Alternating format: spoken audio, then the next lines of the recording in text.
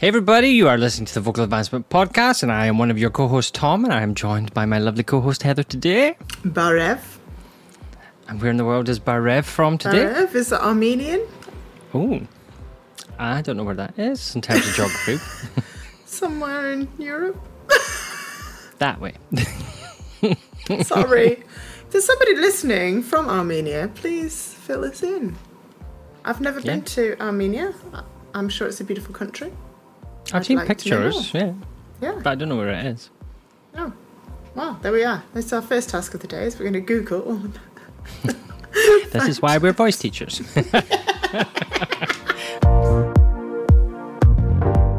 So, we're on episode 18. Can you believe?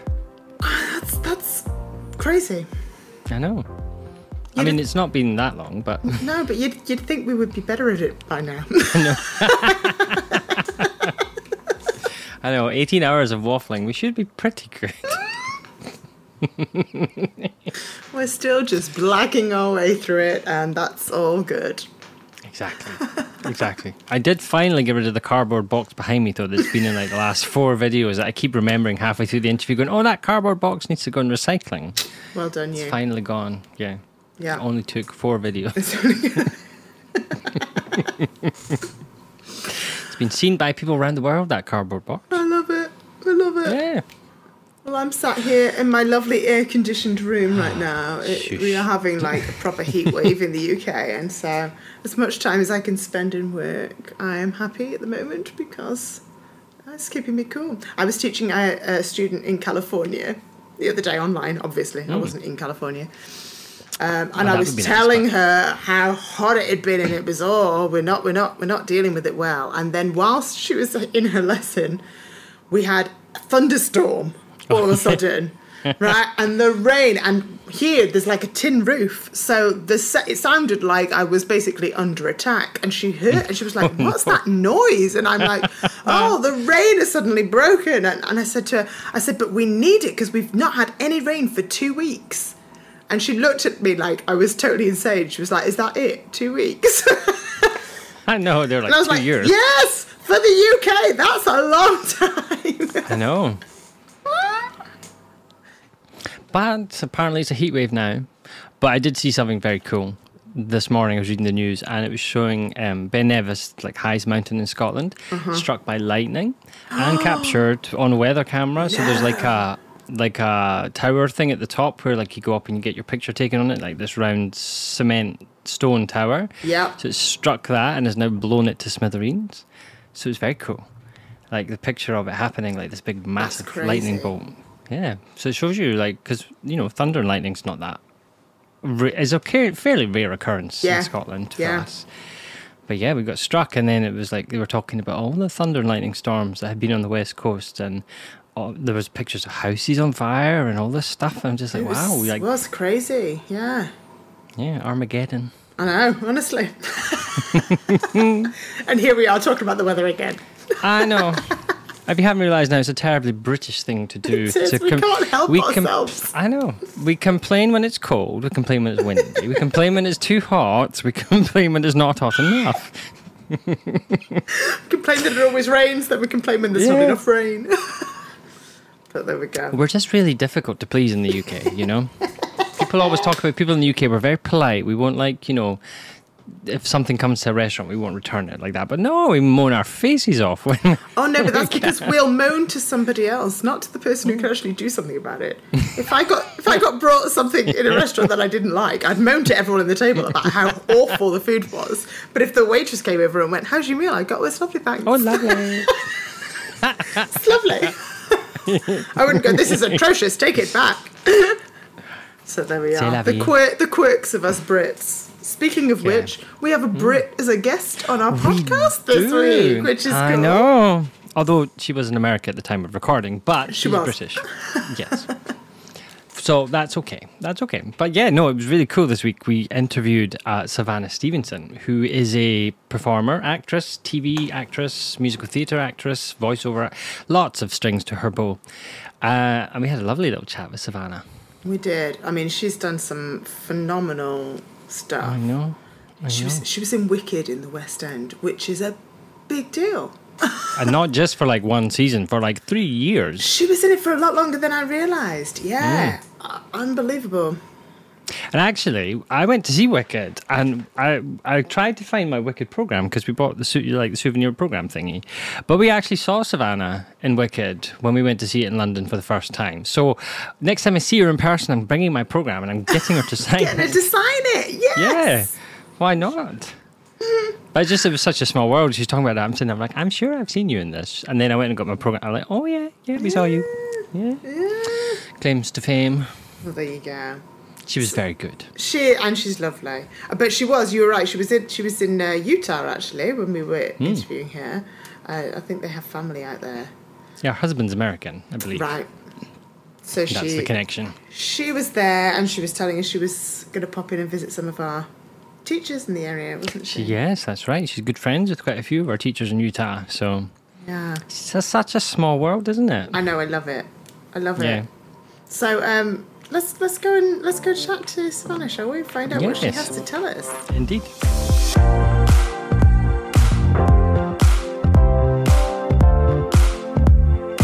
So Savannah, thank you so much for joining us today. We are really looking forward to having a good old chat with you and getting to know you a little bit better.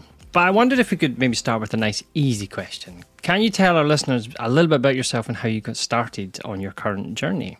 I love that you say that's an easy question. Where do we begin? I mean, I suppose I started being interested in performance when I was a kid.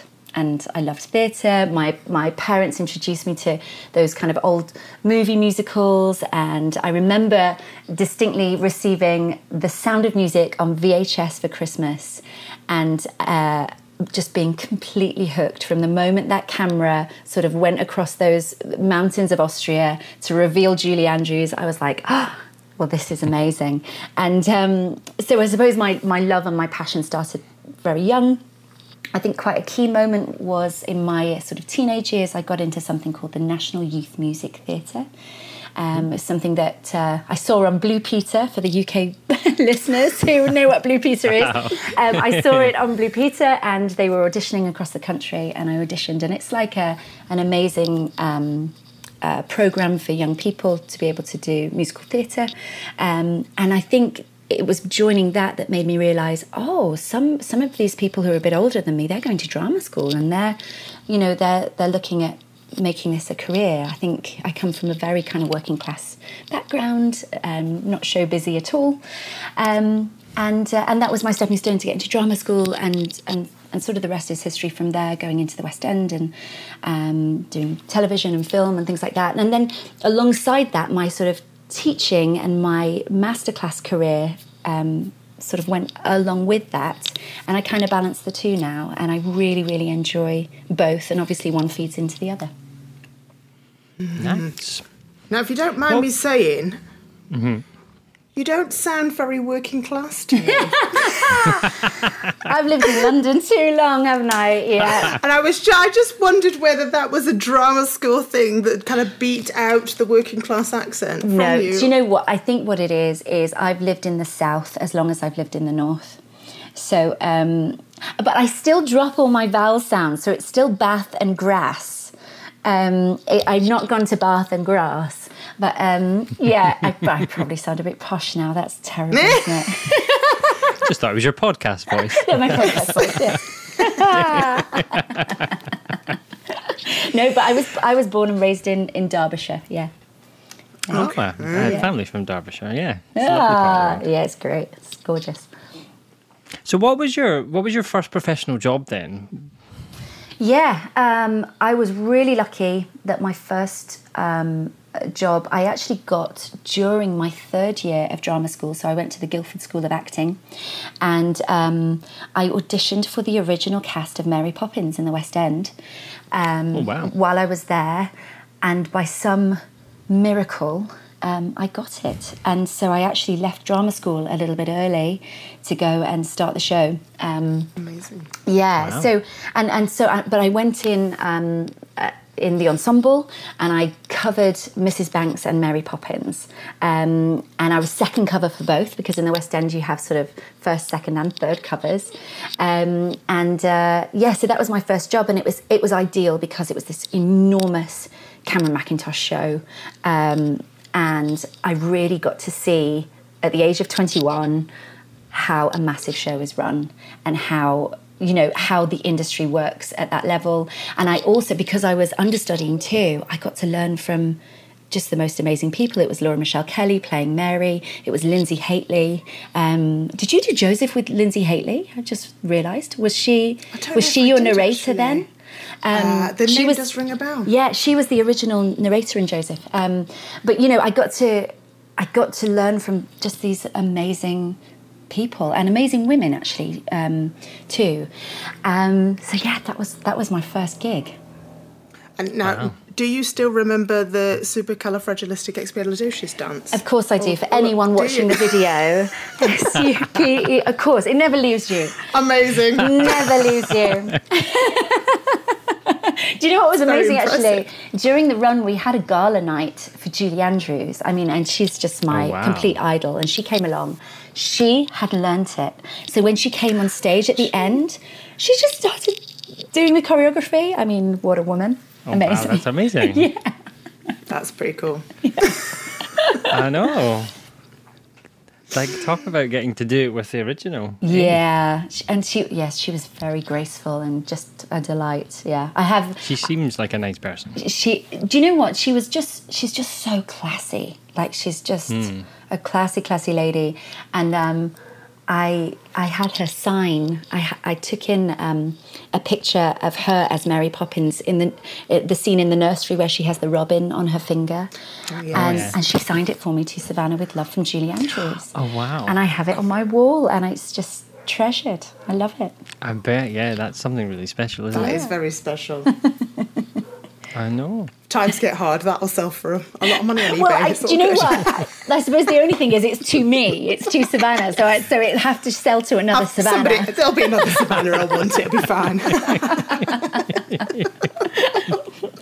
But yeah, she was a delight. Wow. But that was my start. And a great start. I mean, like, talk about, going straight in to the top, eh? West End show, straight from drama school. But when did you make the crossover then to TV, and how did that happen? Yeah, it's been something that's been quite gradual. Early on in my career, I sort of got a couple of jobs, but really I was busy with theatre, because the weird thing about being an actor is that you want to work all the time, but you also have to be available. And so early on in my career, I was doing a lot of theatre, and theatre gigs are generally longer contracts. And then as I've sort of gotten older and I now have my family and, children and things, I actually, unless it's really, really the right project, I actually want shorter contracts to fit around my family life. And so I started to, have discussions with my agent about, well, let's really start to try and cross over. And thankfully in the last sort of 5-6 years especially, I've been able to do a lot more of that, and I really enjoy it. I really enjoy both sort of mediums, but that and along with voiceover work, which I do a lot of too.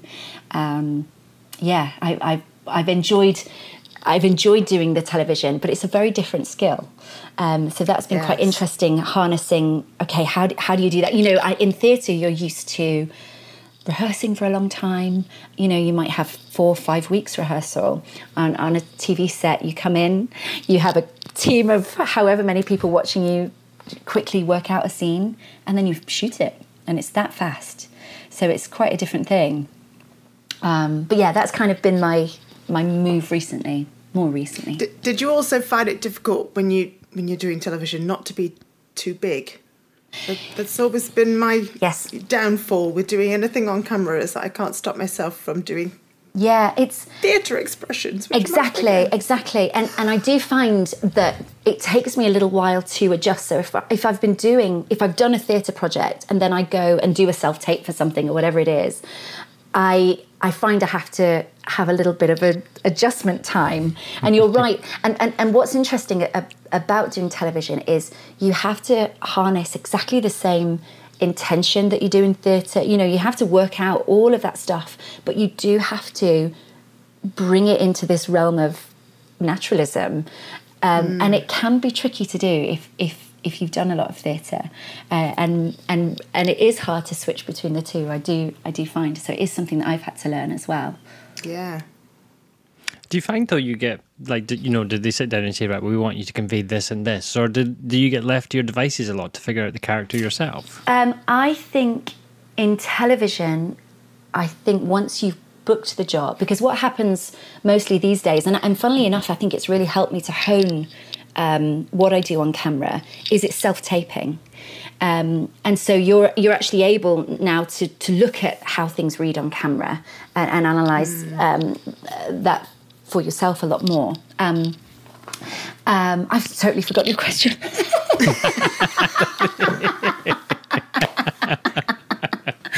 Oh, there they see my little goldfish brain.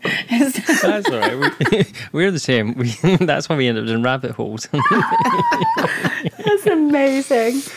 What did you ask me? And I'll link it back in. Yes. So I'm just curious, like, if when you book a TV job, how much direction you get for the character versus how much they leave you to decide what the character is going to be like yourself. Yeah, I think in my experience so far, if I book the job based on my self-tape, and they really don't give you a lot of direction for self-tapes, I think once you book the job, that means you're in the realm of what they want.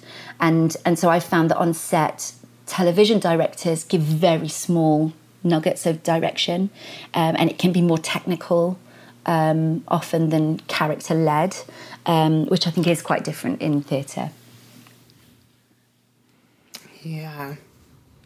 So we're all voice teachers, and a lot of the people who are listening to the podcast are voice teachers.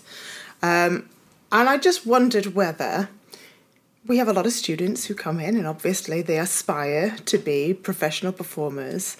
I wondered what advice you would give to a teenager who's thinking about this as a career option. Like, what sort of advice would you give that we could maybe impart on our students to help kind of steer them towards that dream? Yeah, that's a great question, and it is one that I get asked a lot, actually. I think first of all, it's hard work, and I think, really instilling in your students that they will improve if they work. It's a no-brainer, and everybody's different in the level that you might achieve, but you will always improve if you work. So I would say hard work first of all, and then I guess the other thing I say to people in the kindest way possible is that it is a really tough industry. It's really really hard, and I think if you want to do it and you genuinely feel that you have what it takes, or at least have the potential, you think in the next few years, if I work really hard, I think I can get there, then you have to go for it. You have to do it, and you have to try so hard, but knowing that there's no guarantees.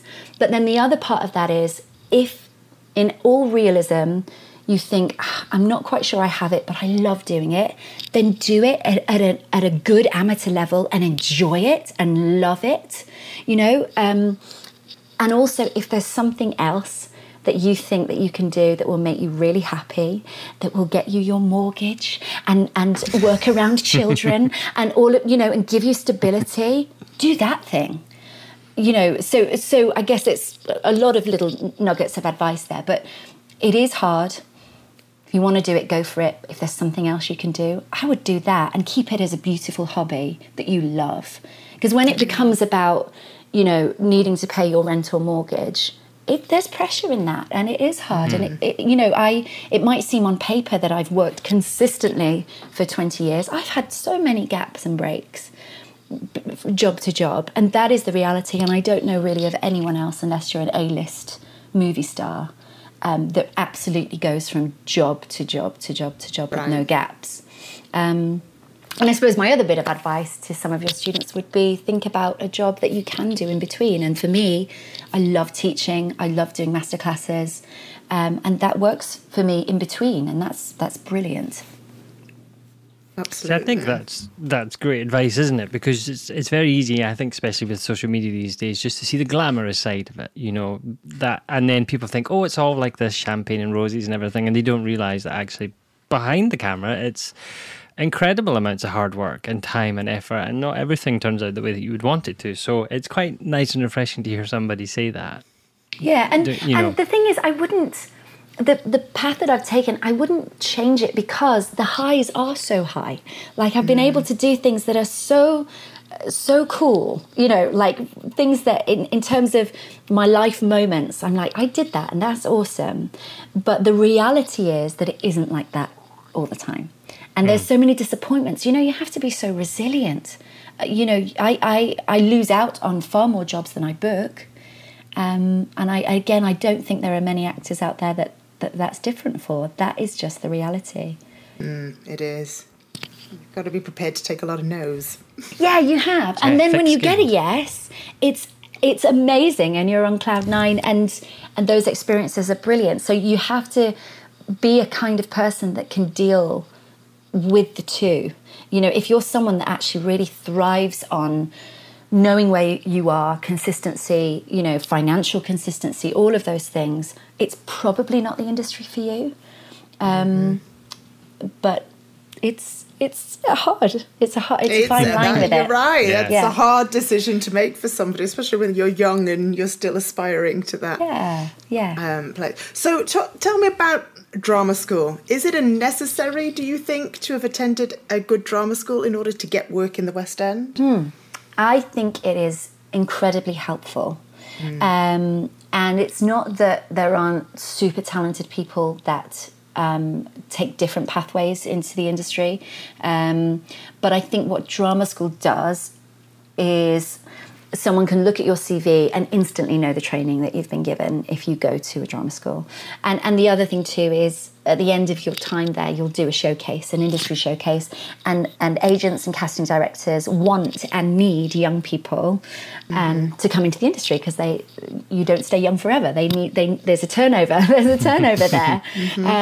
So I think of all the pathways, it is the most secure. But it's not exclusive, and there are people that by chance, you can go to open calls for things in the West End, and often, especially, I know they did this for Dear Evan Hansen and I think a recent production of Grease in the West End where they need really young people, so they have to open it up and see who's around, what's out there. So there are other ways, but I think it is the sort of most tried and tested route. Yeah, I mean, they did open calls for Six the Musical as well, didn't they? There you go. Yeah. It seems to be becoming more popular, perhaps. Yeah, I think in order to harness that young talent, and I do think as well that there is an acknowledgement that, if we are to embrace diversity, and that means financial diversity as well as racial diversity and all those other things, we have to try a bit harder to look elsewhere other than an expensive drama school training that is not right for everybody and is unattainable for some. I only went because I got a scholarship.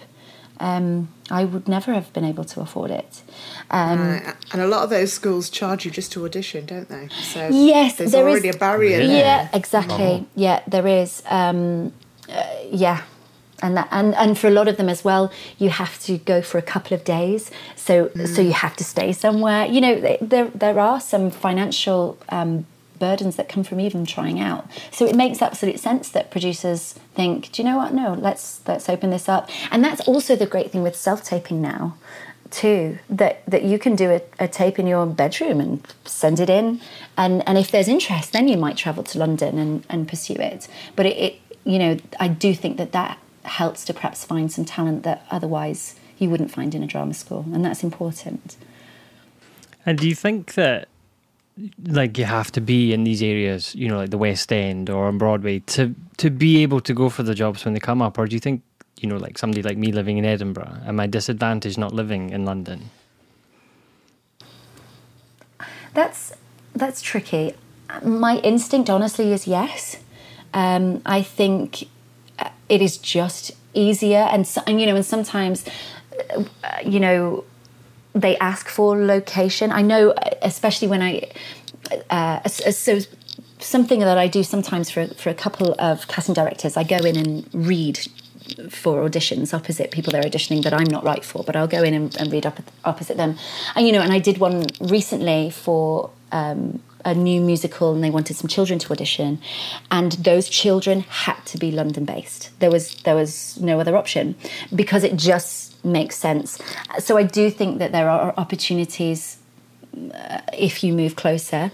But the flip side of that is, I do think sometimes in television, if a production is shooting in a certain city, they are looking for actors based in that city. And that's why sometimes for me it's quite good that I still have family in Derbyshire, because if crews are filming in Sheffield or Manchester, I can have my Derbyshire base, and that can be helpful sometimes to secure a job. So it's a little bit of both, but I do think in the musical theatre world, it's much easier to be based in London. Yeah. We have, because I live just outside Edinburgh, we have the Amazon Film Studio in Edinburgh, and I keep seeing adverts now popping up for like extras for this and extras for that. So keep an eye on it, just in case something I ever fancy comes up. Yeah, and there is a lot of filming going on. TV has just skyrocketed, and so it doesn't surprise me that there are tons of things filming in a beautiful place like Edinburgh or Manchester, or and there are agents based in all of those places too. There is work to be found, but I think theatre is a little bit different. Not impossible, but different. So on maybe a slightly different direction, what's your favourite job in musical theatre that you've worked on to date?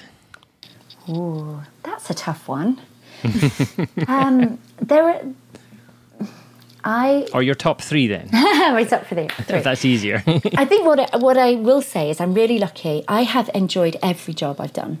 I don't feel like I've had one that I'm like, oh, thank goodness that's over. I really haven't experienced that. But I would say Mary Poppins was an amazing experience because it was my first job, and it was like so shiny and bright and new and amazing. And I was just like a little sponge. And I think that did lead on to other really cool opportunities. I also did the ill-fated Gone with the Wind.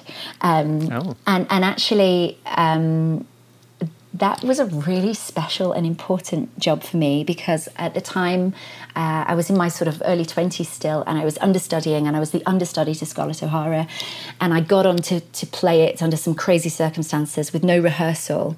And it just went brilliantly, and it sort of gave me the confidence that I can be a leading lady, I can do it. And so that was a really important job, even though the show was sadly panned and was too long and all of those things. But it still was a great experience. It was my first time working with Trevor Nunn, Sir Trevor. So there was lots of amazing things about it. And for me personally, that was my moment to go, if I can do that on no rehearsal, I can do anything. So it just gave me a little kick. So I think that's definitely up there. And then, of course, Wicked changed my life. Wicked was just this other level of, in theatre, it has such a following, and I got to play a role that I just didn't think I would ever play. It was a role that I thought was so right for me vocally, but I thought because of the way I looked, that I wouldn't ever be seen that way. And as it happens, you put a blonde wig on me and it works, and so Wicked was a very high pressured job, the most pressured job I've done in theatre, but it had amazing rewards and rewards for me in my personal life. Like, it was my time to be able to do a few things financially, to buy a house and to get married, and it facilitated some personal things that are just as important as work things. So it just allowed me to plant my feet just for a little while. How long did you stay in Wicked for? I did it for 3 years. Did you? Wow. Yeah. I had a little break in the middle where I broke my foot, so that was fun. Oh, gosh. During a show or unrelated? No, not during a show. I was actually auditioning for something else, and I broke it during the audition. I mean, you couldn't write it. It's karma. But it's wicked coming to get you. It is wicked coming to get. I know, right? You're thinking of leaving. Break your leg.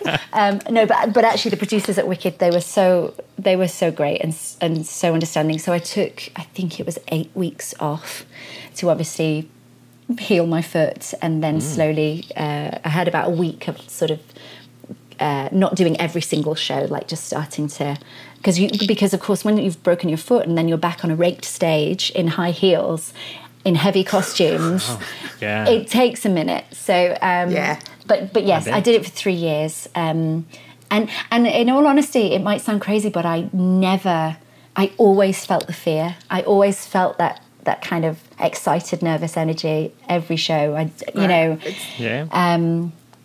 But it is hard to sustain something like that. It's a very demanding role. Yeah, that whole show is very demanding. Yes, it is. I think even just coming down in that bubble is terrifying.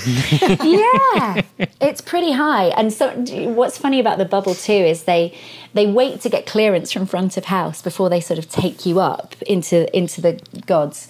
And but then if there's an issue, somebody calls up, "Oh, Savannah, we're just going to be a couple more minutes. We've just got an issue front of house." And you're like, "Okay, just hang in here."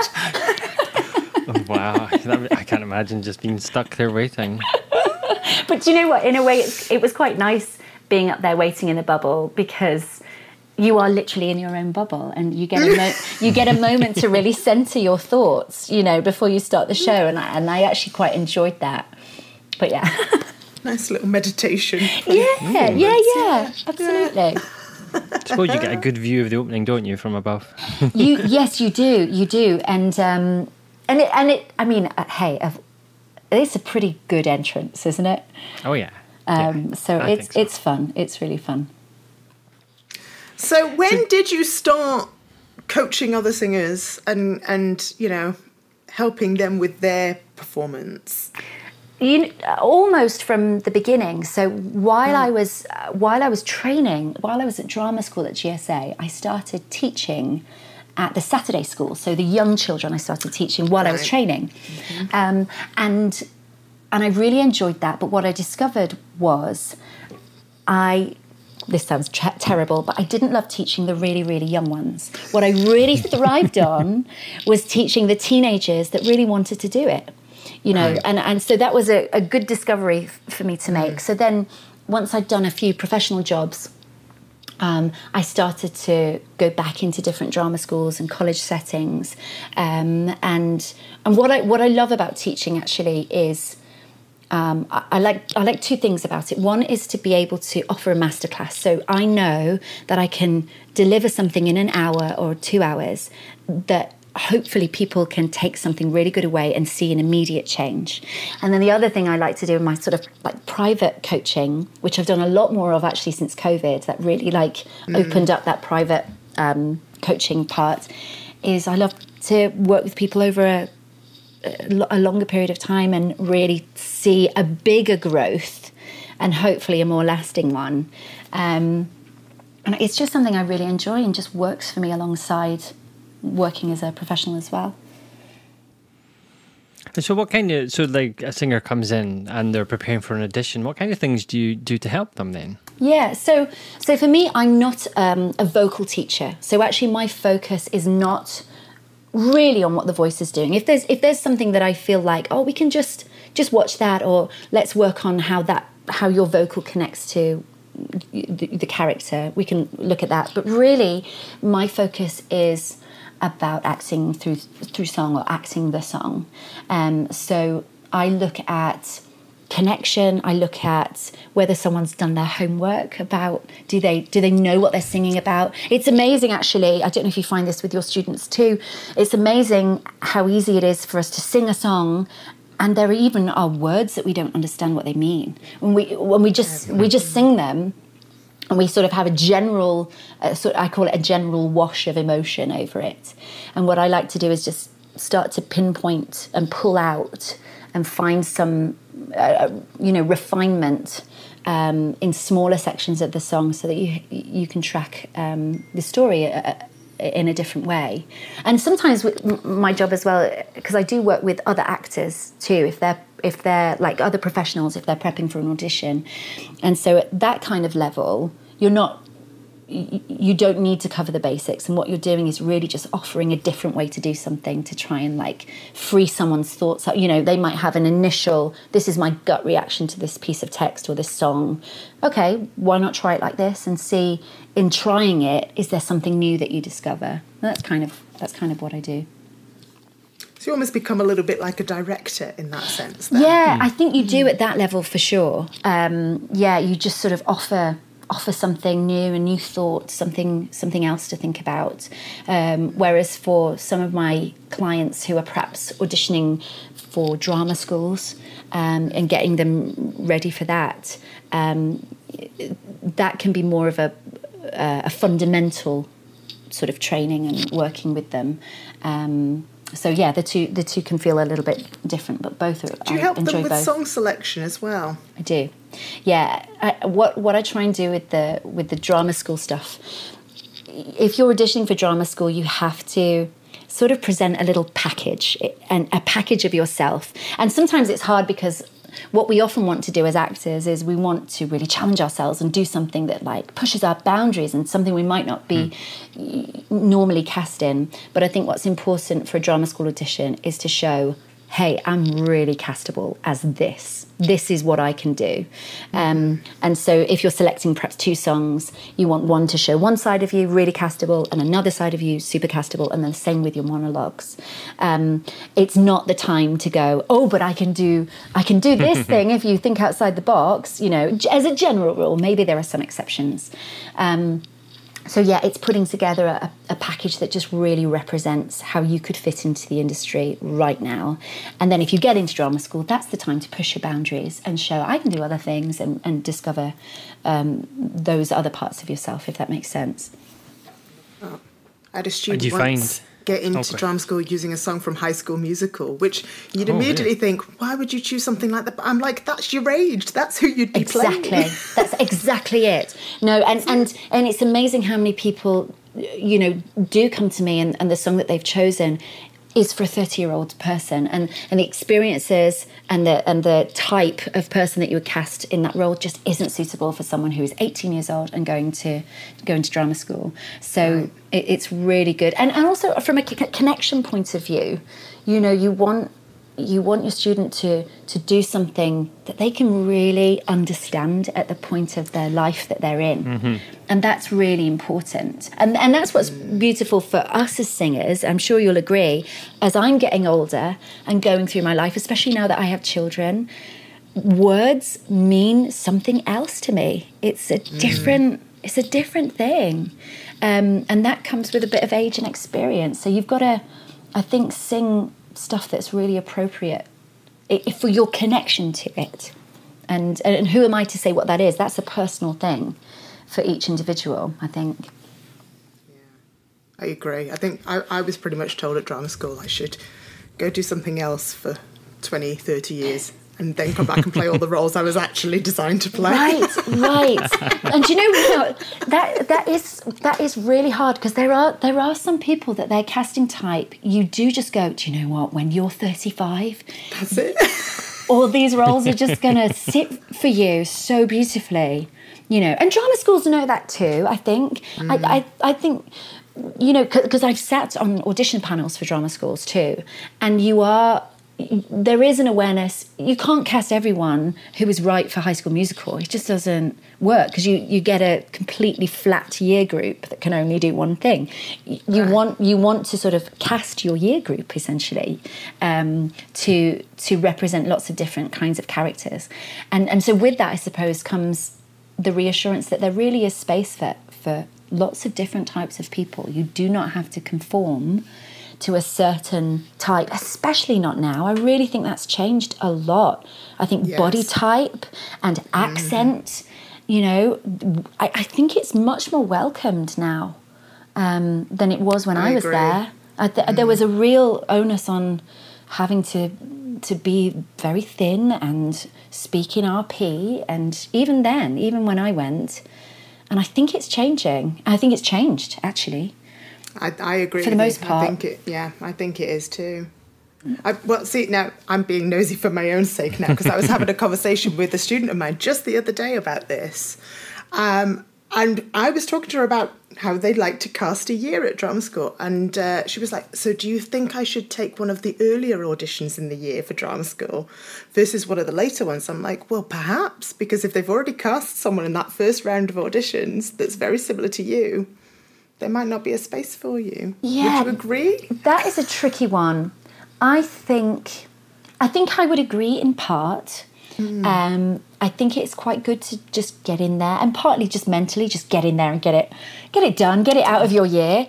I do think they wouldn't hold auditions if they didn't have space. And the other thing that drama schools are aware of is that some people will not accept your place because they might have been offered somewhere else. So there is some movement, even if people have been offered places. So therefore, drama schools will still continue to offer, knowing that there is a movement to students accepting their places. So yes and no. Okay, not too important then. Yeah, I mean, if they want a bit more time to prepare. Yeah, if they want a bit more, I think that's fair. I think if you're ready to go, get in there and get it done. And if you feel you need a little more time, that's valid too. They wouldn't hold auditions if they can't offer places. It's good to know. Yeah, I find this very interesting as somebody who's not been on that side of the world, so to speak, just hearing about the ins and outs of everything. You know, I've had a couple of students that have gone through it, but yeah, never have experienced it. So it's very interesting. But I'm kind of curious, do you find that you kind of see trends, like when you're working with people, like they come in with the same materials because something's happened on TV or something on the internet or on social media? Do you find that happens quite a lot? 100%. Do you in your teaching? I can't tell you how many times I've heard part of your world in the Oh yeah, in the past couple of weeks. There you because go. of the new film that's. Yeah. And the thing is, I think it's if what you're doing is you're having your lessons to improve and to enjoy. Great. We're all influenced by the things that we hear that are current. Mm-hmm. You know, we all whacked out something from The Greatest Showman, didn't we? But Absolutely. But if you're looking at auditioning for drama school, you've got to be a little bit careful. The other thing that I find too with people auditioning for drama school is there is a real trend to do very, very modern musical theatre material. And for at least one of your choices, I really think something a little more classic is welcome, because not everybody can do it. Not everybody can find that lovely, legit sound, and I think it's important to show that. And also, you'll find that because there are lots of duplicates, a panel can get a bit tired of that, and it's surprising. But if you take in a glorious Rodgers and Hammerstein, they're done a little bit less than Jason Robert Brown. So it's finding the balance. For somebody that's listening to it that maybe doesn't know what you mean by classic, can you maybe just explain that? Yeah, just something that's a little bit rooted in the sort of traditional musical theatre. So things like a Gershwin or a Rodgers and Hammerstein, something that requires a vocal quality that might be different too. If you're able to demonstrate that you can do a Stephen Schwartz or a Jason Robert Brown, fantastic. And then if you contrast that with a Rodgers and Hammerstein or a Cole Porter, I think you're showing that you can do both, which in the industry is quite important. So what about, maybe as a final question, we'll put you on the spot, for teachers working with their students who are helping them prepare for their auditions and things, is there any advice you can give to teachers to help their students? Confidence. I think always build up. I think it's such a big part of auditioning. You know, if you've got students who are 17, 18, they're probably auditioning for the very first time, and it's hard. It's hard for us all. It still can be hard for me. It's nerve-wracking.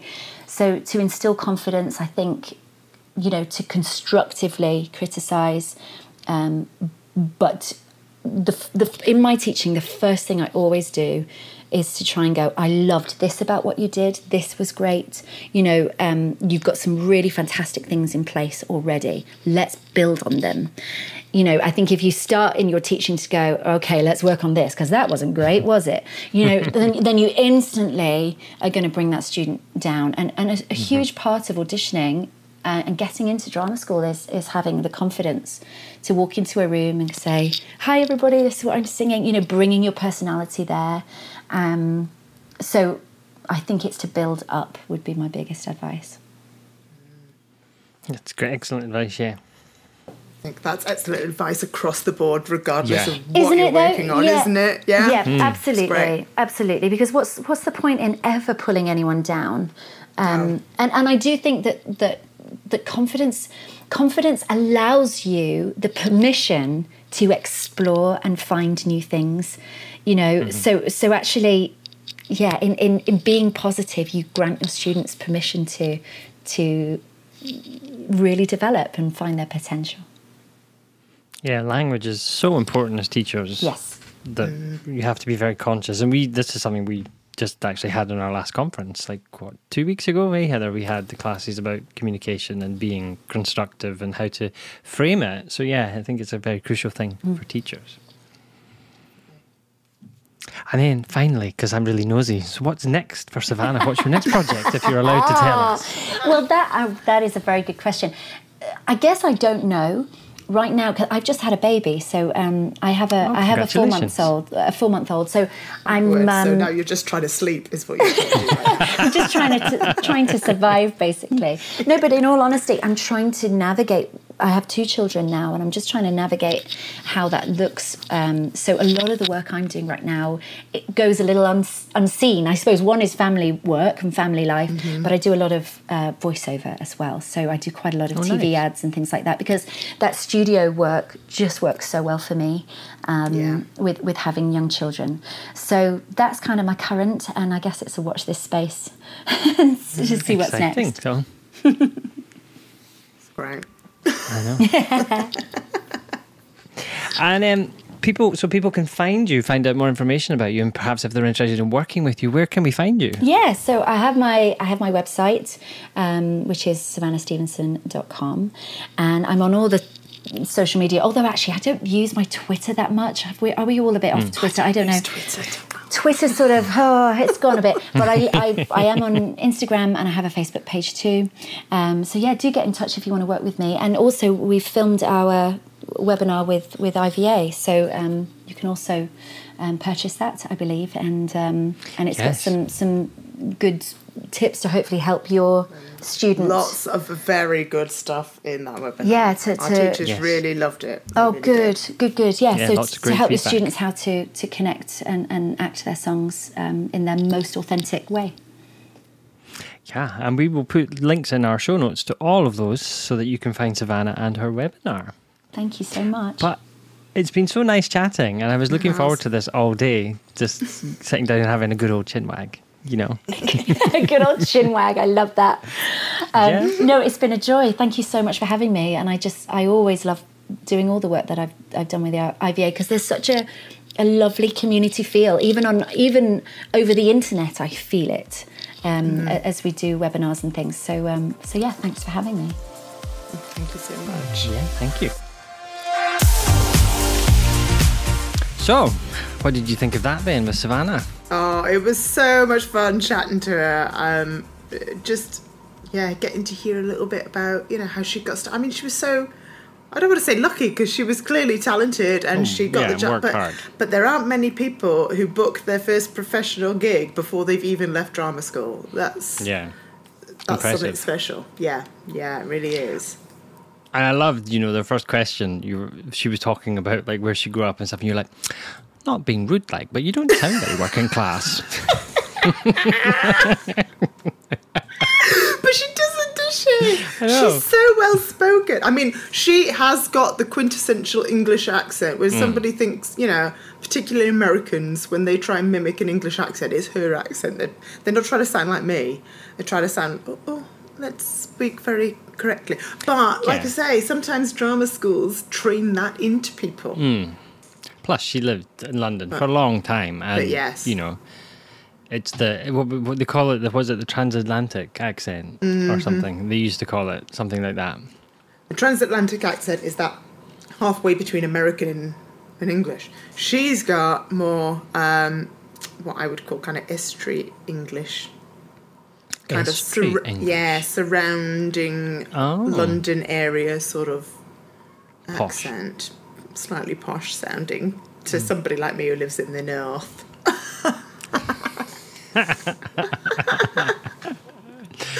Yeah, I've never heard that before. Estuary English. Yes. It's a new one. That's a little flash in the pan from my English A-level that I did. There we are. I know. Very good. I will remember that.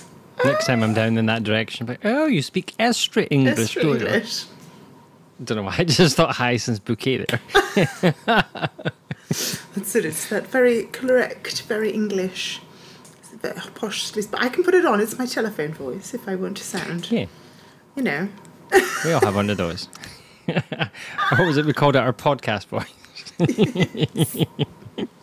Neither of us have one of those, do we? No, not at all. But I tell you what, though, what I've found is that people who are quite musical, so singers, and people who, you know, act for a living and therefore put on voices a lot, do tend to have a tendency to pick up accents where they are living more quickly than people who aren't.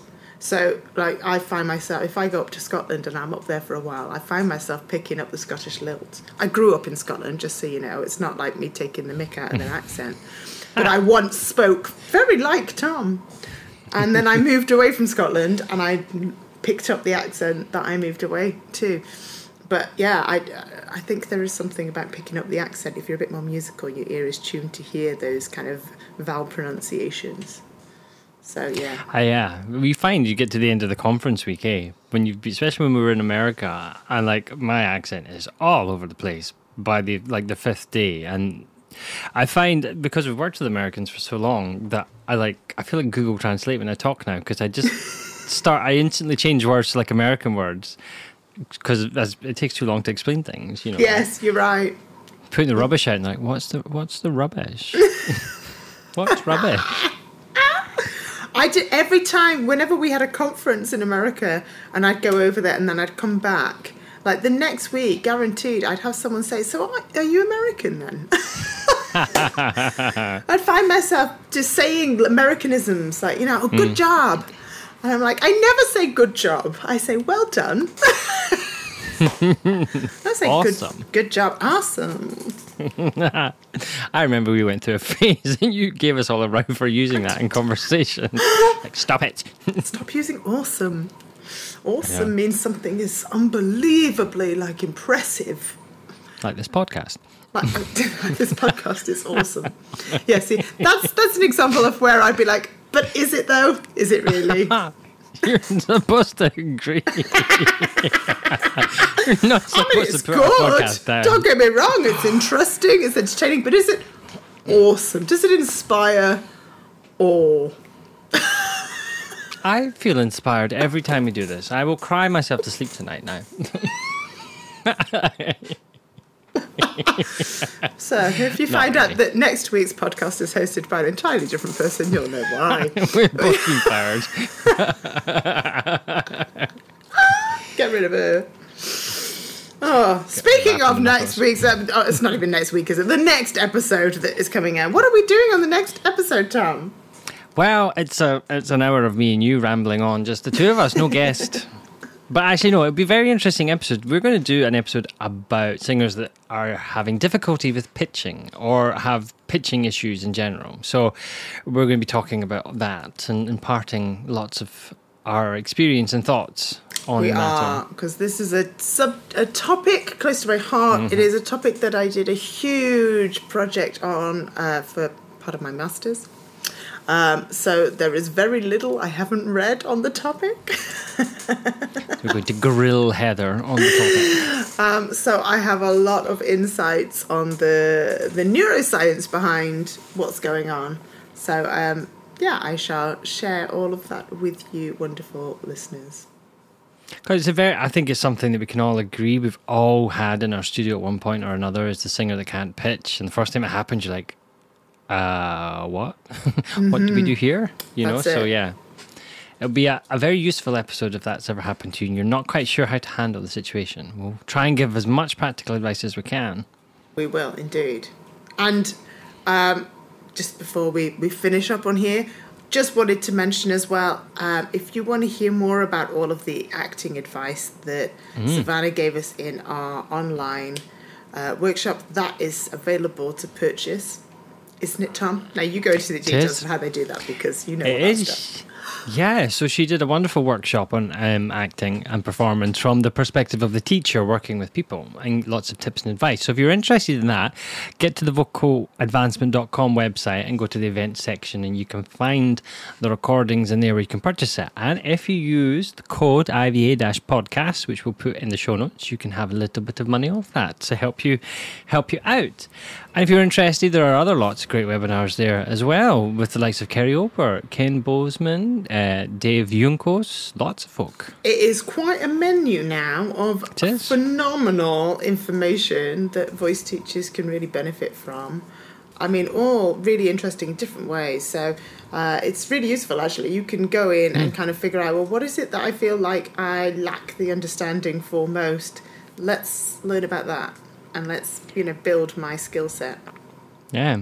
And we have the teachers that are in our accredited program get access to all these webinars for their education. And we recently got a comment in saying, I can't believe you have all these world-class experts that come in and do these webinars every month. And I get to sit and ask questions with these people, So it's a fab program, and we got lots of great webinars in the recording bank, but there's also lots of great webinars coming up for the rest of the year. So that website we'll put in the link, and you can see what's coming up as well. So if anything tickles your fancy, you can register for those too. Amazing. I know. It's wonderful. All this information and at our fingertips. Resource. Yeah, really great resource for teachers who are wanting to just kind of dip in and, educate themselves a little bit at a time.